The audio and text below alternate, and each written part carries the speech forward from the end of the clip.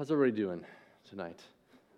A couple greats, a couple thumbs up, a couple abstentions. Is that how you say that? Abstentions. Stantons. There's a couple Stantons. There's just one Stanton. Great. I can feel the pressure getting underway in terms of the school semester, so I feel like I see it in a lot of your eyes. Not all of y'all.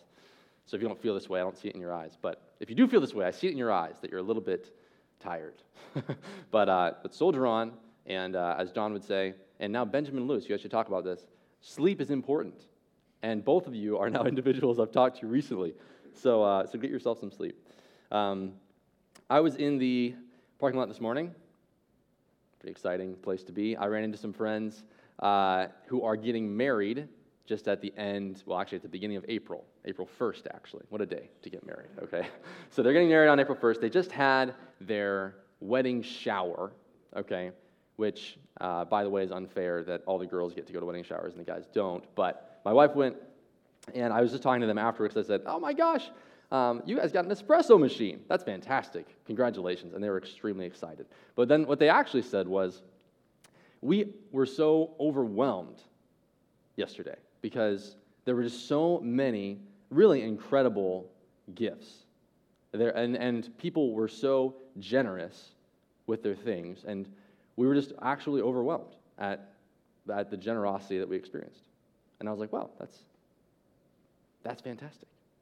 And I was thinking about it today. We're going to be talking about Genesis 2, and in many ways, a wedding shower is giving gifts to set a couple up, to first of all, tell them that you love them. That's probably the biggest thing. But then also to set them up for their life as a married couple.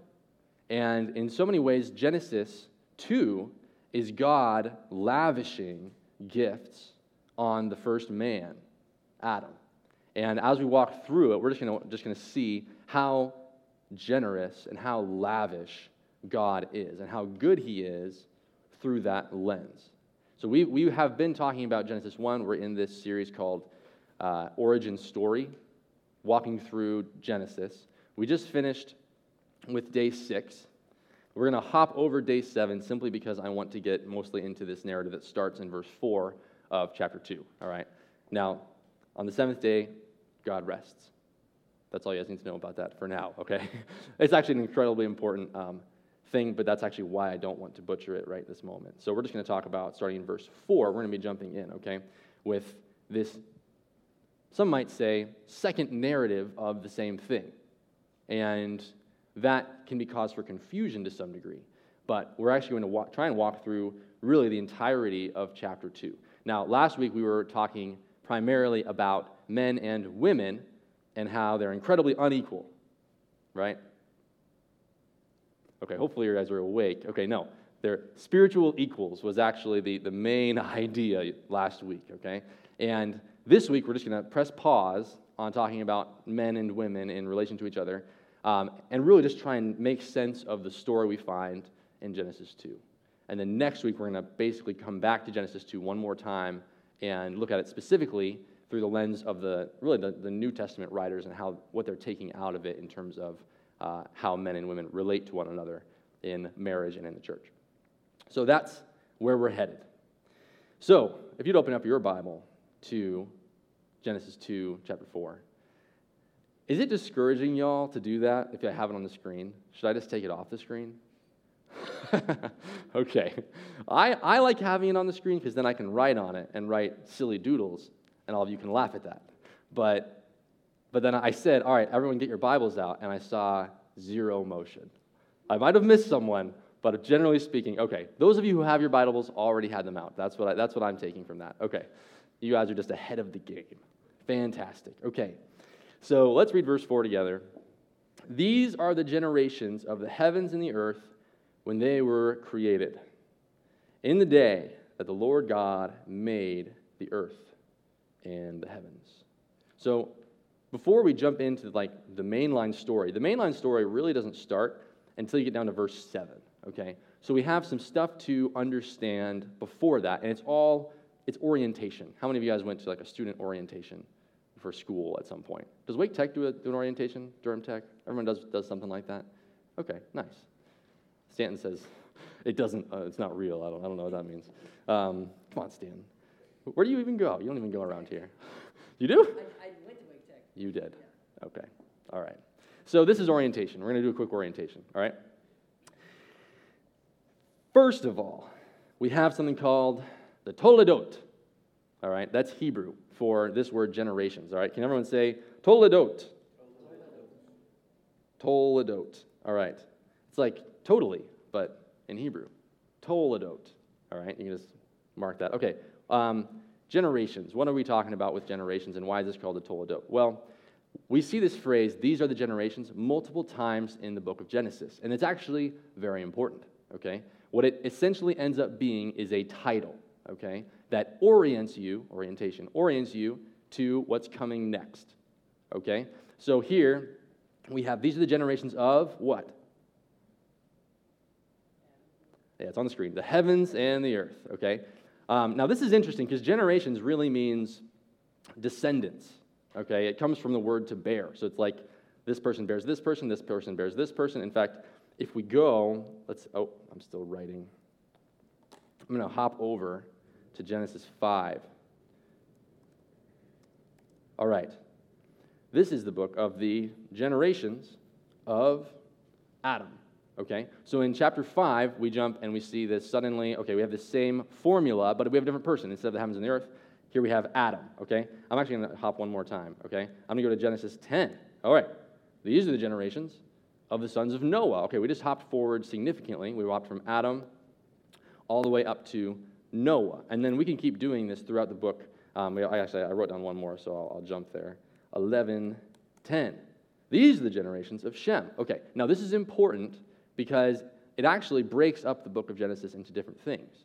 And what you'll notice is, even though it says these are the generations of Shem, it doesn't really talk about Shem. It talks about who Shem fathered, and then ultimately it ends with a significant descendant. In this case, the call of Abram. All right. By the way, fun fact, okay? This way you cannot leave tonight saying that you did not learn anything. Okay? Okay, this is what I want you to learn. All right, you know how, you know the word Semite or Semitic? You'll hear it in the word anti-Semitic, right? So those who have something against Jews will be called anti-Semitic, right? Where does that word come from? Anyone? This was just fascinating to me. It's just one of those like little, okay, you're gonna win something at some trivia night from this fact. It actually comes from this guy's name, Shem, okay? So actually, Semites are those that are descendants of Shem. Did you know that? You're the most likely person in the room. Okay. All right, good stuff, guys. Okay, so that wasn't in my notes, but again, now you've learned something. We can pray, and we can go home. I'm just kidding. Okay, so just, the Bible is fascinating, guys, and it all ties together. So we're back here. We're actually not in Genesis 1. We're in Genesis 2. And we have this Toledot. Now, I think a good way to translate, these are the generations. Oh, too far. Stop laughing at me, Alexander. These are the generations. The best way to translate it, actually, I think a helpful way, is this is what became of blah, blah, blah, okay? So this is what became of, let's say, Adam. Okay, what actually happens is we've actually already learned about Adam, mostly because of these are the generations of the heavens and the earth, and it goes into talking about Adam. And then as soon as we finish the story of Adam, it says these are the generations of Adam. This is what became of Adam's line, essentially. And then it walks down through Cain, or actually Cain and Abel already happened, but it walks down through other generations after that, okay, up to Noah. So just an interesting way of saying, this is basically saying these are the generations, this is what happened to the heavens and the earth that we just talked about. This is what became of the heavens and the earth that you just read about in Genesis 1 being created. Here's what happened to those heavens and earth. Basically, they got flipped upside down. But we're about to tell the story of how the heavens and the earth got to the way that they are now, okay? This is the story of the heavens and the earth. And it's orienting us on the day that they were created, saying we're going to start, actually, when they were created, within that creation. So we're jumping back into the creation week, okay? All right, verse 5. When no bush of the field was yet in the land, and no small plant of the field had yet sprung up, for the Lord God had not caused it to rain on the land, and there was no man to work the ground. And a mist was going up from the land and was watering the whole face of the ground. All right. How many of y'all have struggled with this verse at some point? Nobody. All right, we'll just keep moving. Verse, no, I'm just kidding. Okay, what's problematic about verse 5? Anybody? Now, I say problematic. We can put it in quotations so you're not committing yourself to saying there's actually a problem. But there is an apparent contradiction happening here. Because what's about to happen is God forms the man of the dust from the ground and breathes the breath of life into him, and he becomes a living being. God creates man at this moment. So what is the contradiction? What's that? There is no man. Oh, well, I think it's saying right before this, there wasn't these plants because there wasn't a man there. That's good. But that's actually not the contradiction they're talking about.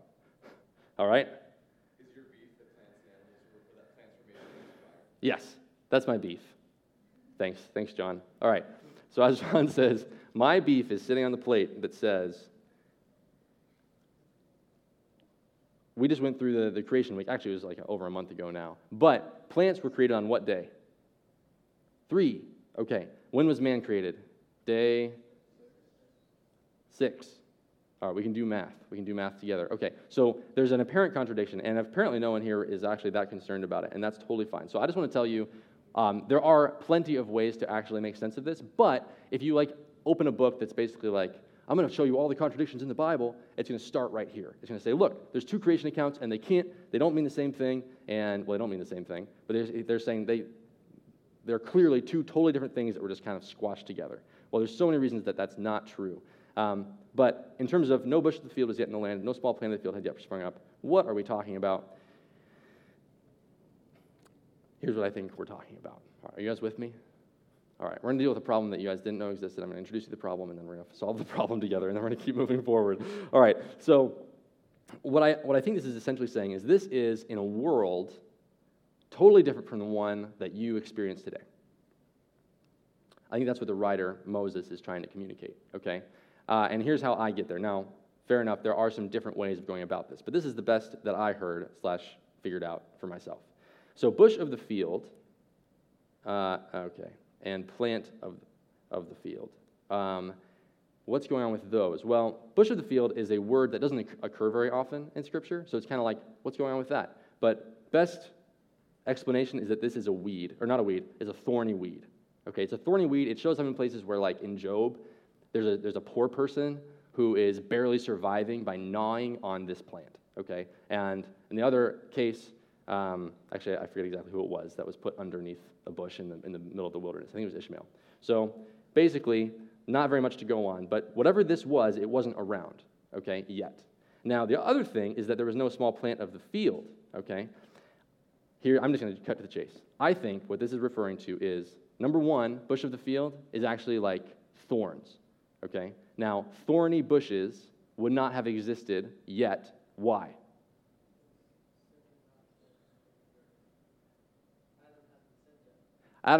We haven't sinned yet, okay? So certain plants changed or were introduced, such as thorns. Remember in Genesis 3, God says, I'm going to curse the ground because of you, and it will now produce thorns and thistles, okay? So I think this is saying this is before there were these bushy, thorny bushes, and this is before agriculture, no small plant of the field. Now, agriculture in the sense that we think of it, where you have to work the ground, by the sweat of your brow, okay? So to sum this up, this is basically saying this is in a world totally different from what you experience, because this is pre-thorns and thistles. This is pre-working your tail off to survive, because God wasn't even causing it to rain, and instead a mist was going up and was watering the whole face of the ground. Every indication about the Garden of Eden says that it was watered primarily by underground things. I'm not saying it didn't rain at all, but what it says is it was watered from mist coming up and by rivers, okay? So, if you guys followed me on that, fantastic. If you didn't, here's what I want you to know about that. What I think the author's saying is, look, I'm introducing you to a world that's totally different from the one that you currently experience today. It's kind of like when your parents say, back when I was a kid, we went outside. We didn't have phones or social media. Okay, that's kind of like, all right, it's kind of like that, but in a much bigger bigger scale, okay? It's like saying, look, I want you to think of a time before there was sin. I want you to think of a time actually before Adam fell. And in this crazy world, there were actually mists coming up and watering the face of the ground. This is in the creation week. He's trying to situate it in day 6, and we see that. All right. Now we get into what I started out by saying, which was provision. What we're going to see is God begin to provide abundantly for this man, okay? And the first thing he's going to provide, I'm going to call it an intimate creator. He's going to basically provide himself in an extremely intimate and personal manner, all right? What's interesting about this? The Lord God. Can anybody tell me why that's interesting in this chapter as opposed to chapter 1?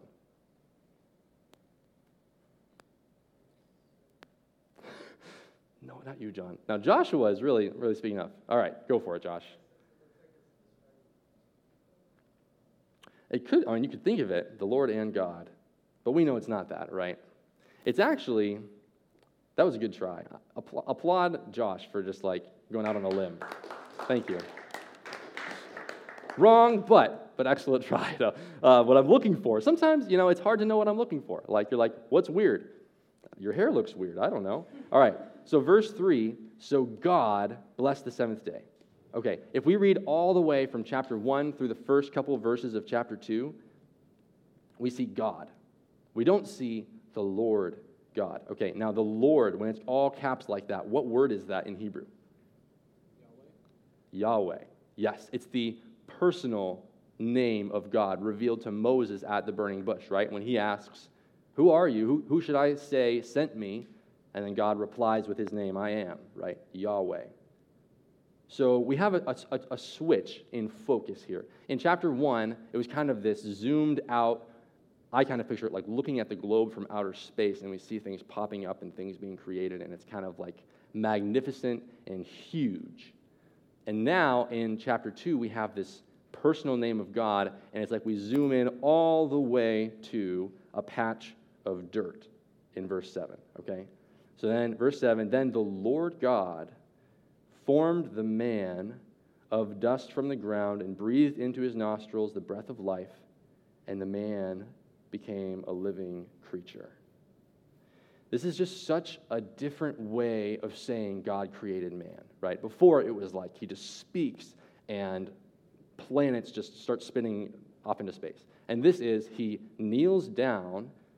The word for it is anthropomorphic. It kind of makes God look like he himself is kind of man-like, because he's literally forming, as if he has hands, forming the man out of dirt, and then literally breathing on him to give him life.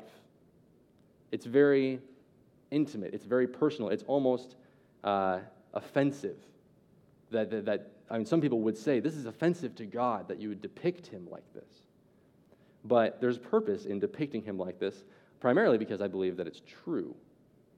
But there's a purpose that Moses is going to in saying and telling us that this is how it happened. It's saying God was a personal God. And he was concerned to let us know that. Have you ever woken up somewhere and not known where you were? Some of you literally just did. Yeah, so once upon a time, I don't know, it's happened to me in like hotel rooms, or like, you're at your friend's house and it's really dark and you wake up and you're like, what? And it takes you a second and you're like, oh, right, that's where I'm at. Okay. So it happened to me, though. What's interesting is it happened to me on a ski slope once. Okay. Now that's the bad place to, okay. But here's what's interesting. It's also, have you ever had it where you kind of slowly wake up from a dream and you realize you're like looking around your room, but you're like motivated still by like the context of the dream? Well, for me, it was like I slowly slid from a dream to real life, but that sliding was me realizing that it wasn't a dream and it was actually just real life. Okay, so I found myself snowboarding, okay? Just picture like shutting your eyes, opening them, you're on a ski slope, okay? And you're going. And so I found my brothers and my dad, and I told them, this is the weirdest thing. This feels like a dream. And then, and so I was trying to just explain that to them. Now, later on, they told me, I was actually telling them that like every 3 minutes. We would stop, and I'd be like, wow, this is so weird. This feels like a dream. And then like we'd go a little further. I'd forget that I'd said that. I'd look around, be like, wow, this is really odd. And I'd say, wow, this feels like a dream. And we go a little bit further. And so like this happened again and again. Of course, they start picking up on the fact that Paul is not right. Something's wrong. So at one point, my dad just like took my shoulder and he was like, Paul, just follow me. Okay?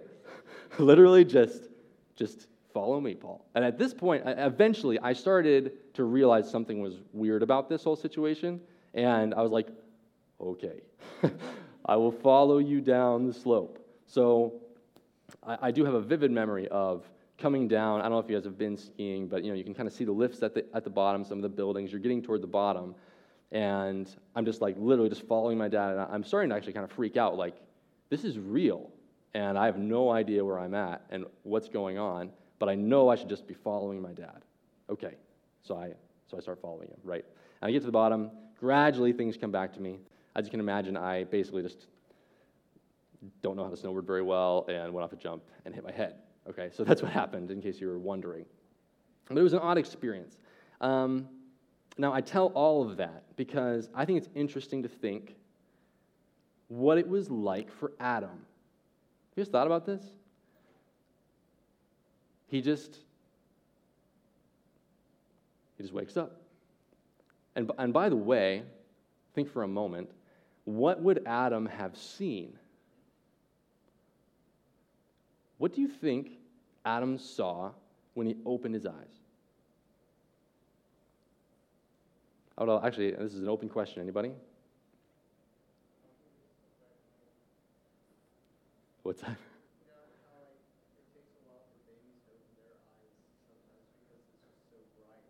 Oh, okay. So it was so bright that he was like, my eyes need to adjust. That's actually interesting. I hadn't thought of that. All right. That's good. Anybody else?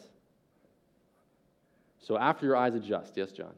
The angel of the Lord blowing on his face. Yes! So cool! Okay, so thanks, John. You're annoyingly ahead of me, but I think, and this is somewhat conjecture, but think about this. Who do we know was also there? Jesus, okay? You go to John 1, the Word. In the beginning was the Word, and the Word was with God, and the Word was God. And nothing was created without Him, right? Everything was made through Him. So we get here, and we have this strange anthropomorphic description, kind of this like man-like personage of God, right? Going and creating Adam and forming him and breathing on him. I think that Adam opened his eyes and saw what we call a Christophany, basically the angel of the Lord, who is Jesus, before he was born into his future human body, standing over him. All right, you can try that on for size, see what you think of it. There's a little bit of conjecture there, but not that much. I would just encourage you to think like, I think that when he interacted with the Lord, he wasn't just interacting with kind of a disembodied voice. Because we also have, right, what happens in Genesis 3 after they sin. Who comes, what's that? I should know it's you, Josh, yes. Yeah, he's walking. He's walking. He's walking and talking to him, okay? So the Lord God formed the man of dust from the ground and breathed into his nostrils the breath of life, and the man became a living creature. By the way, the breath of life it seems to be somewhat unique. And I wanted to show you just a couple verses. Here's in Job. But it is the spirit in man, the breath of the Almighty, that makes him understand. Okay? Now, what this is basically saying is some degree of man's capacity to understand wisdom comes from the breath of God inside of him. I think it's what distinguishes us from animals in many ways, right? And so if we could put it this way, it's kind of like the God-like spirit that sets us apart from animals and enables us to have a relationship with God. I don't think dogs have a relationship with God in the way that we do. And I think it points to this. So here's a proverb, probably a proverb, 2027. I'm just joking about the prob. So the spirit or breath of man is the lamp of the Lord, searching all his innermost parts.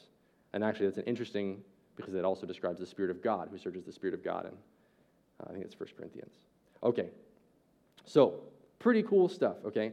And to go back to my main point here, it is God is going to be, we're going to start seeing him provide just abundantly for this man, but the first thing he provides is himself, okay? Right off the bat, this personal God. He's not, Adam didn't wake up, I don't think he was alone.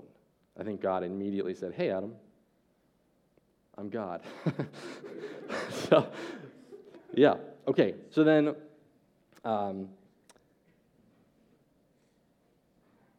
yeah, I do want to say this one other thing about this. So, no, I don't.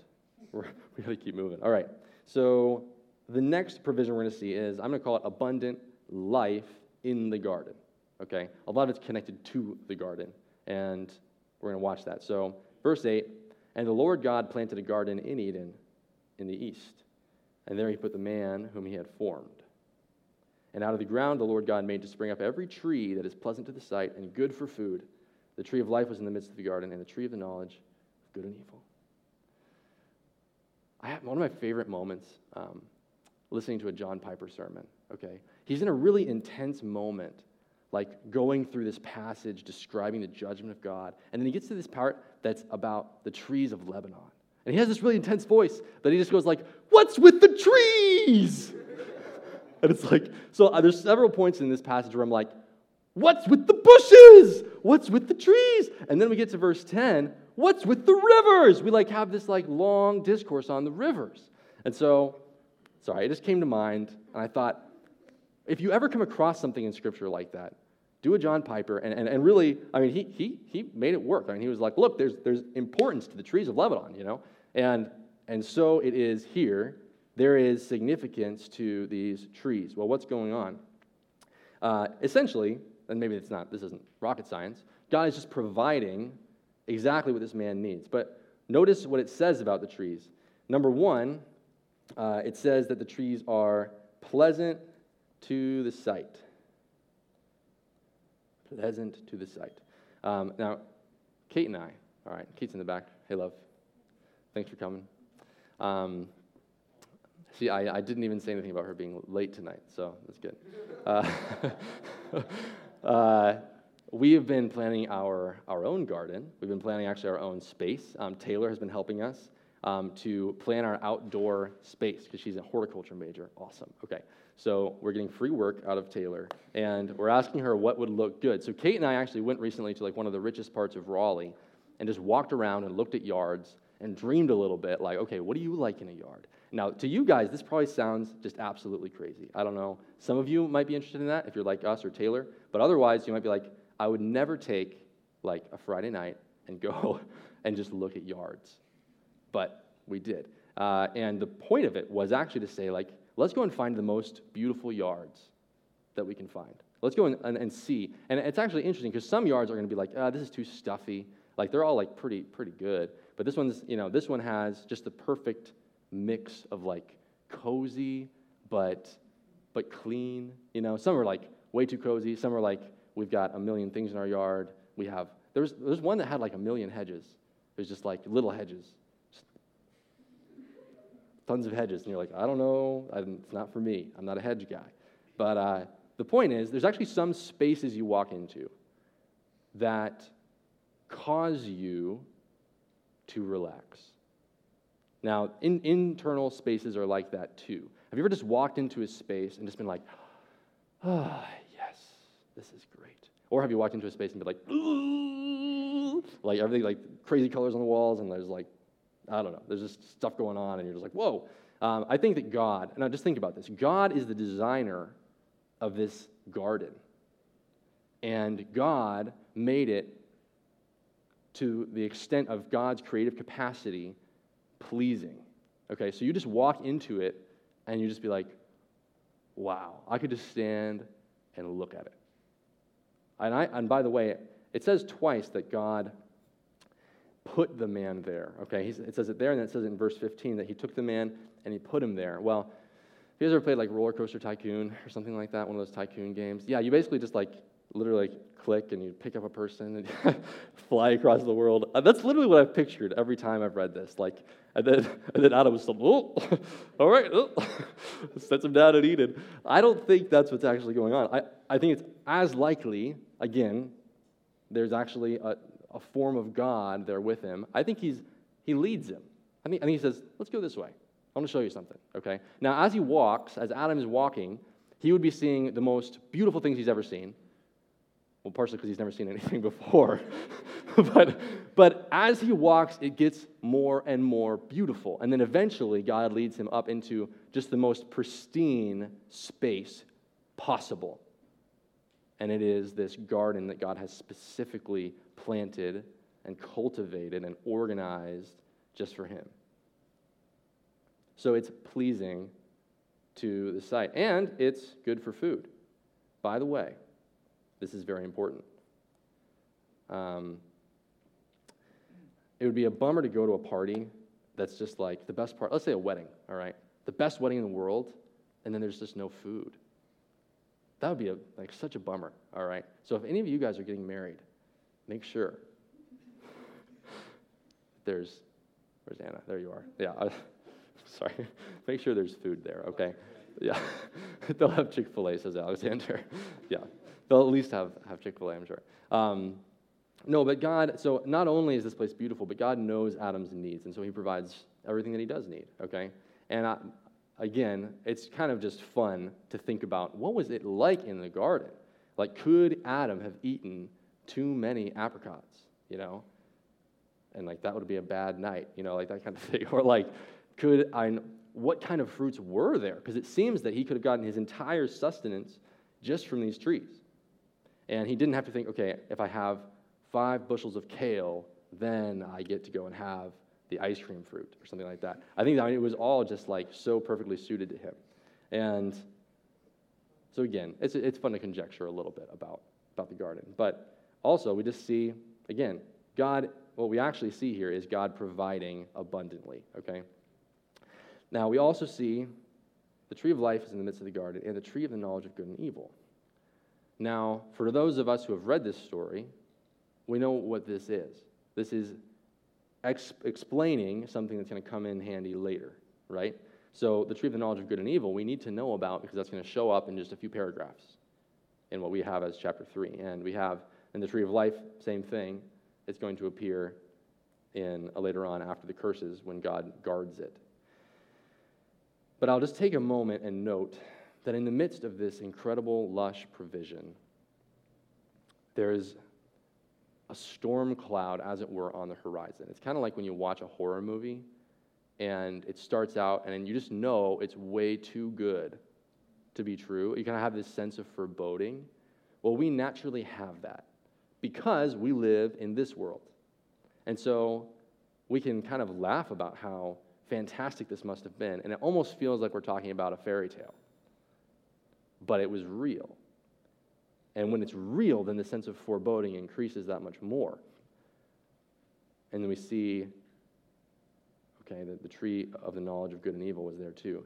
Because Genesis 2 ultimately is setting up Genesis 3. It's trying to help us to understand what happened. So in verse 10, here we are. What's with the rivers? Okay, what's with the rivers? We get 4 verses just describing rivers that mostly don't exist anymore. So a river flowed out of Eden to water the garden, and there it divided and became 4 rivers. Now, I think this serves 2 main purposes. There might be more. First of all, this river is another way of saying God provided lushly and abundantly. Okay? The river that flowed out of Eden and watered the garden divided and became 4. We know from the Tigris and the Euphrates, these are massive rivers, right? Well, there was 2 more that came out, and all of them were sourced from the garden. So you can just picture this garden was very, very well watered. Let's just put it that way, okay? So much water. And for people living in Israel, that meant that much more. For the people of Israel who are receiving this text from Moses in its final form, right before they enter the promised land, they're going to be hearing, and I don't know if they would have heard this before, it's possible, but they're going to be hearing about this just wealth of water, and it means something more to them than us who can just turn a faucet. Because water is the source of life, and God just had it flowing abundantly in Eden. And more than that, it actually brought blessing to these lands that it went to, right? It just talks about gold and precious stones in these lands, right? Now, as just a side note, we don't know where the Pishon is or the Gihon. We do know the Tigris and the Euphrates, but it's very likely that these aren't in the same place that they were just because of the flood. So it's hard to actually, it'd be tempting to try and identify where exactly was Eden. I'd like to think that it was somewhere in that area where the Tigris and the Euphrates are now. Or otherwise, I don't know why the writer would say that the Tigris flows east of Assyria. He's kind of assuming that this is still a helpful landmark. So, seems like it was somewhere in that area before, too. But, all that to say, so that was the first thing. It's lush, it's abundant provision. But beyond that, it also gives it this reality. It's like a reality check. Again, when we're reading through this, it can sound like a fairy tale. But it'd be a different thing if I'm talking to you guys and I'm telling you a fairy tale, and then I'm like, and by the way, like, right by this town is situated right at the mouth of the Mississippi, right, as it flowed into the Gulf of Mexico. And talk about, like, real historical landmarks. It actually situates it in a place that we know. And for them, they're like, oh, these are real rivers. This is a true story. We're not just telling a myth. It might be tempting at this point to say this was a myth, and I think the text is arguing against that by saying, no, this is a real place with real rivers, and it was lush. So, we have, so far, I've kind of pointed out two provisions. First of all, God provided himself, and then he provides this abundant life in the garden. It's the garden itself. And then I said abundant life in the garden because of verse 15. The Lord God took the man and put him in the Garden of Eden to work it and keep it. And I'm just kind of lumping this in with the garden. He didn't leave the man to just sit around and eat too many apples. He actually gave him purpose and work to glorify God in that work. And that's one reason that we can be grateful to God today for work. I considered actually like trying to spend an entire night just talking about the goodness of work and how we were actually made to work. But this is evidence of that. Work itself, you were made to work, and it's not just a result of the fall. Work was twisted because of the fall. But it's not like before the fall, we all just sat around and, played video games. So, verse 16. What? Okay. What, Mark? Okay. Verse 16. The next provision we're going to talk about is this clear command that the Lord gives. Okay. The Lord God commanded the man, first commandment in the Bible, saying, "You may surely eat of every tree of the garden, but of the tree of the knowledge of good and evil you shall not eat, for in the day that you eat of it, you shall surely die."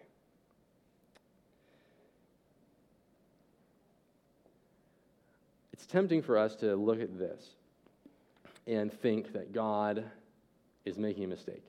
One, because we know the story. But two, it just looks kind of foolish. Because, well, let's just put it this way. It sounds like if I were to tell Thomas, my 2-year-old, okay, here is a freshly made cookie. Ooh, look how good it is.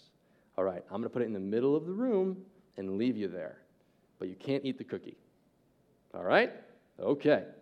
Let's see how this goes. Like, that's actually how we kind of view Adam in the garden with this tree. I would like to argue that that is not what's going on, okay? First of all, we see that God says, "You may surely eat of every tree of the garden," okay? And we were just told that every tree of the garden is really, really good, right? It's pleasing to the sight. It's good for food.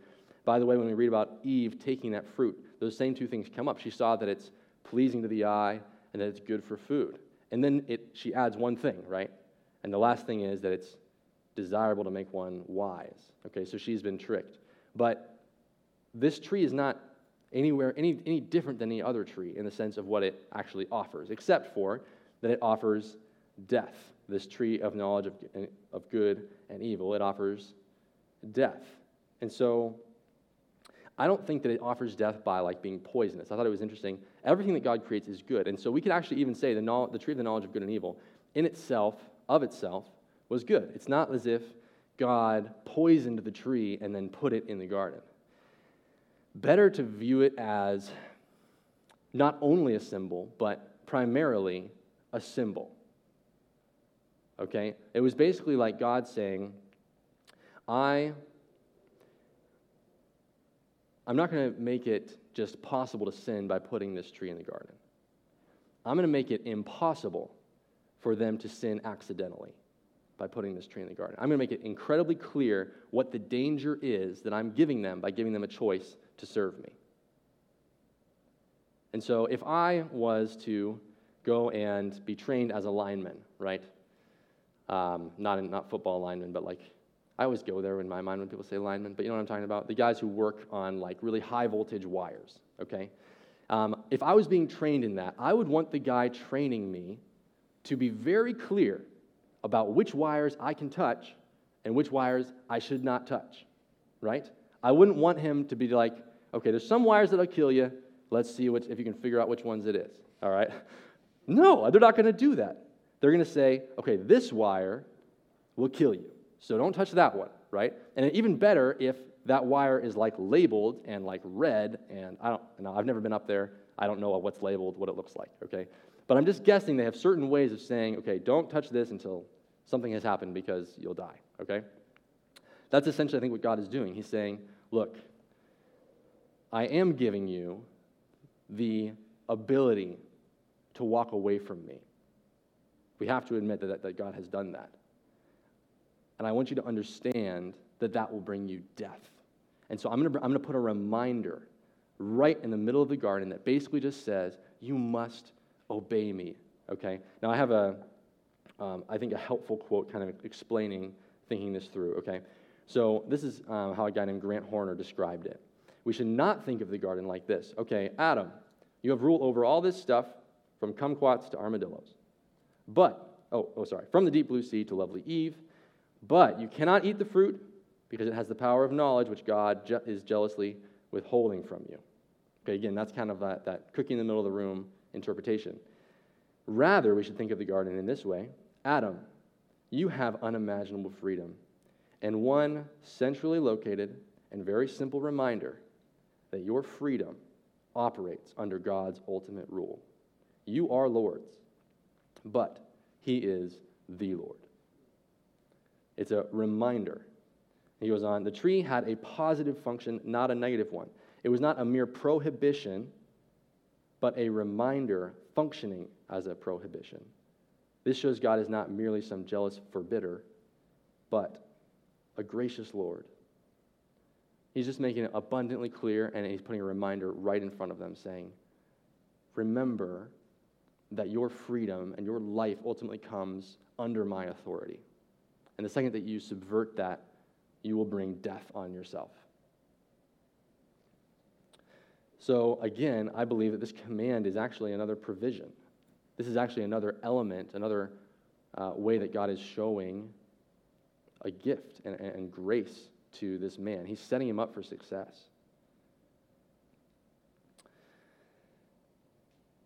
So far we've had, God gives the provision of himself.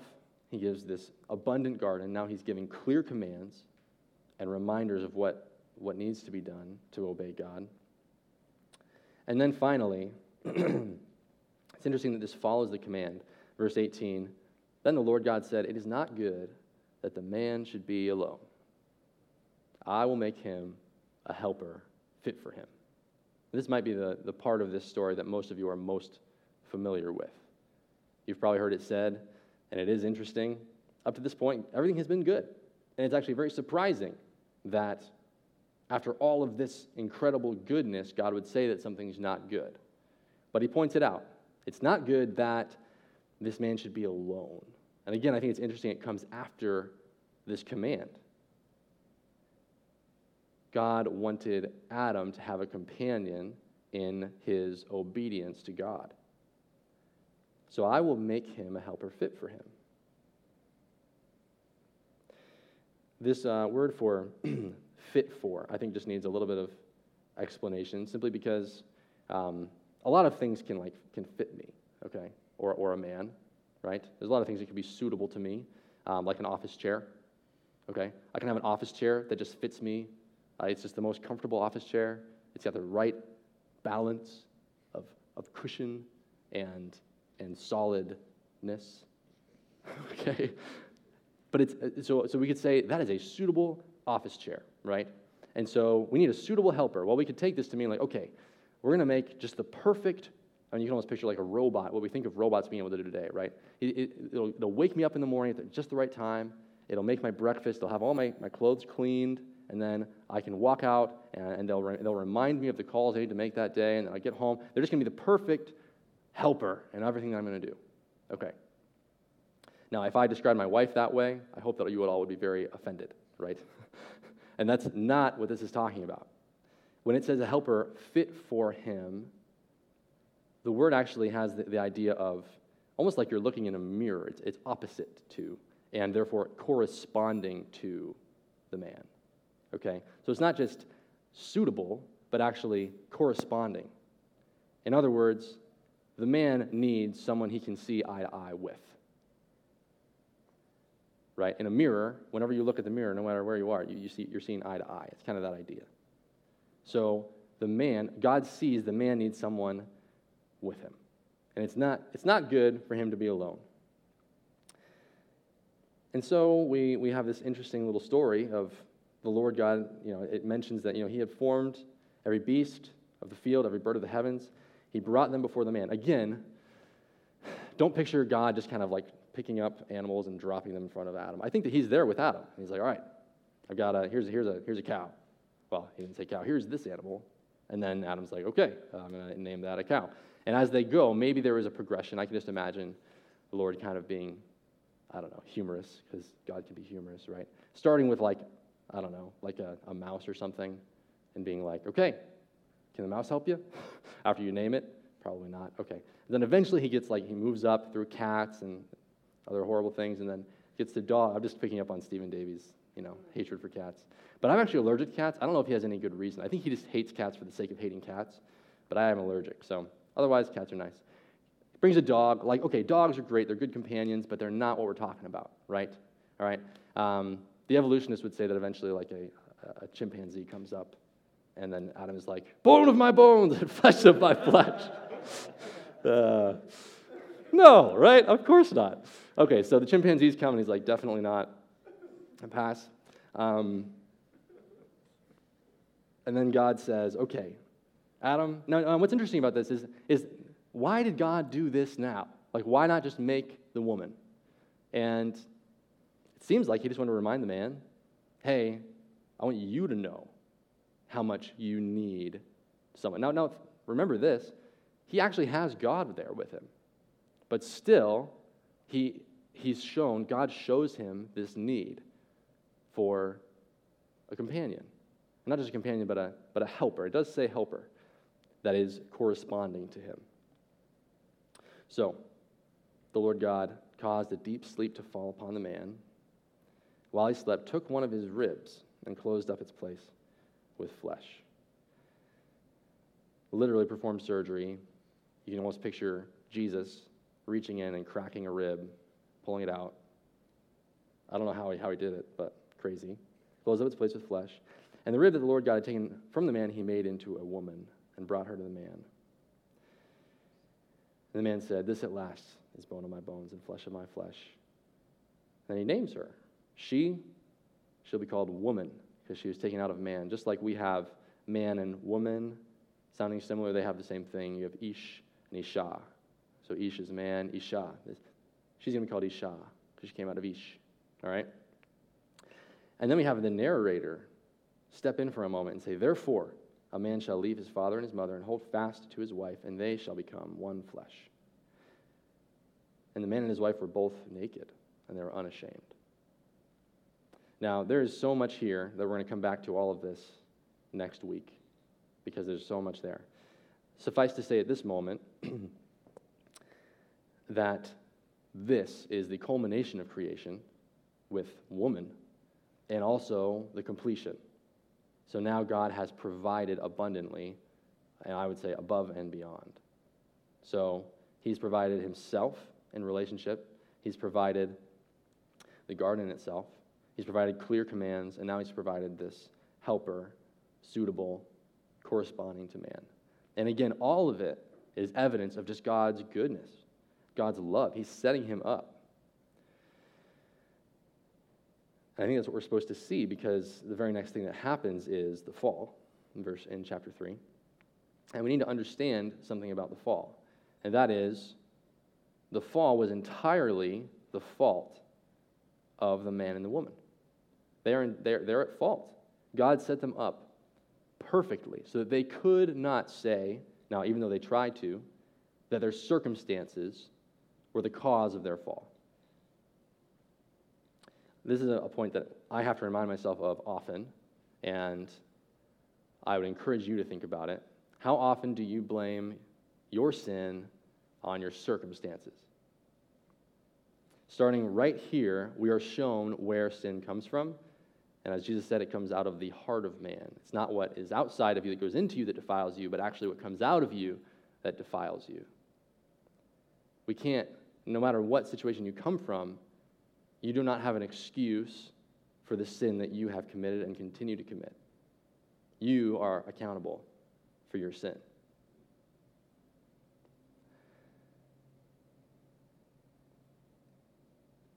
Ultimately, when we blame our circumstances, what we're doing is we're blaming God. Just like Adam said, it was the woman that you gave me, right? It was the circumstance that you gave me. Recently, I've been struggling, funny enough, with allergies, and I can kind of have a bad attitude about it. And I was thinking about it this week, and I could easily say to God, you know what? No, I was grumpy with my wife because you gave me allergies, right? This is why I wake up in the morning kind of like, no, my attitude is entirely mine to own, and we need that reminder. And the last takeaway, and I think what this text teaches us just abundantly, we use the word abundantly a lot, but God is good, and he's the provider. And what happened in the fall changed us, and it changed the world, but it did not change God. God did not change. And so his goodness shown in the garden is still an accurate reflection of his goodness today in your life. God does not give you everything that you want, and that's because we're sinners. And so God now gives us everything that we truly need. But that's how Paul, in Romans 8:32, he who did not spare his own son, but gave him up for all of us, how can he not graciously, or with him, graciously give us all things? Paul has this incredible confidence. Look, the love of God, the goodness of God has not diminished whatsoever. In fact, he shows that by this prime example of Jesus Christ dying on a tree for us. And if we believe that, then how can we believe anything different about our circumstances today? That every circumstance that you encounter is actually from the hand of God and will be worked for our good. This is ultimately the cure also to anxiety. And I've talked about it before, but I feel like it's worth mentioning again that when we're anxious, it's ultimately a lack of faith in God to give us what we need. It's a lack of faith in God to provide for us. And so if you're experiencing anxiety, then there is most likely some root of sin in your life. No matter what that anxiety is about in the future, right? Jesus says, do not be anxious about your life, because your Father in heaven knows that you need all these things, and he'll give them to you. So seek first the kingdom. And so that's my encouragement to you. In light of the goodness of God revealed to Adam, and we see this abundant provision, we don't see that in our lives necessarily. Like, I don't I'm not living in this garden. And yet, this same God is that good to me every day if I'm willing to see it. And that's true for you too.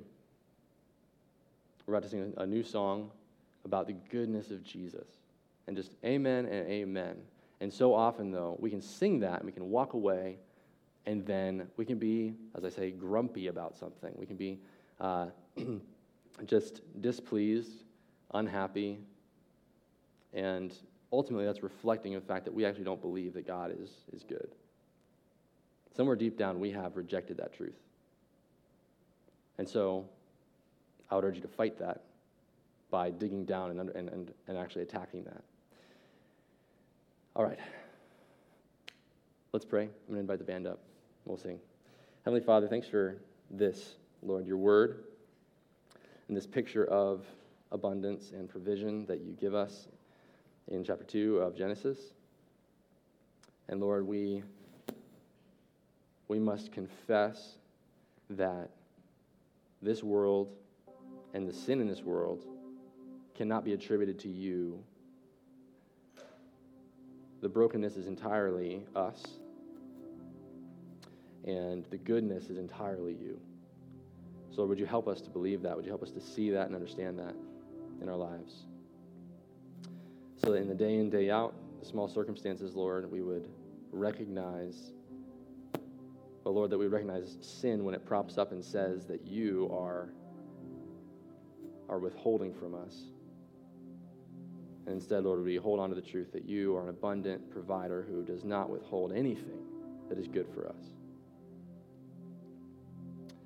We pray all this in the name of Jesus Christ. Amen.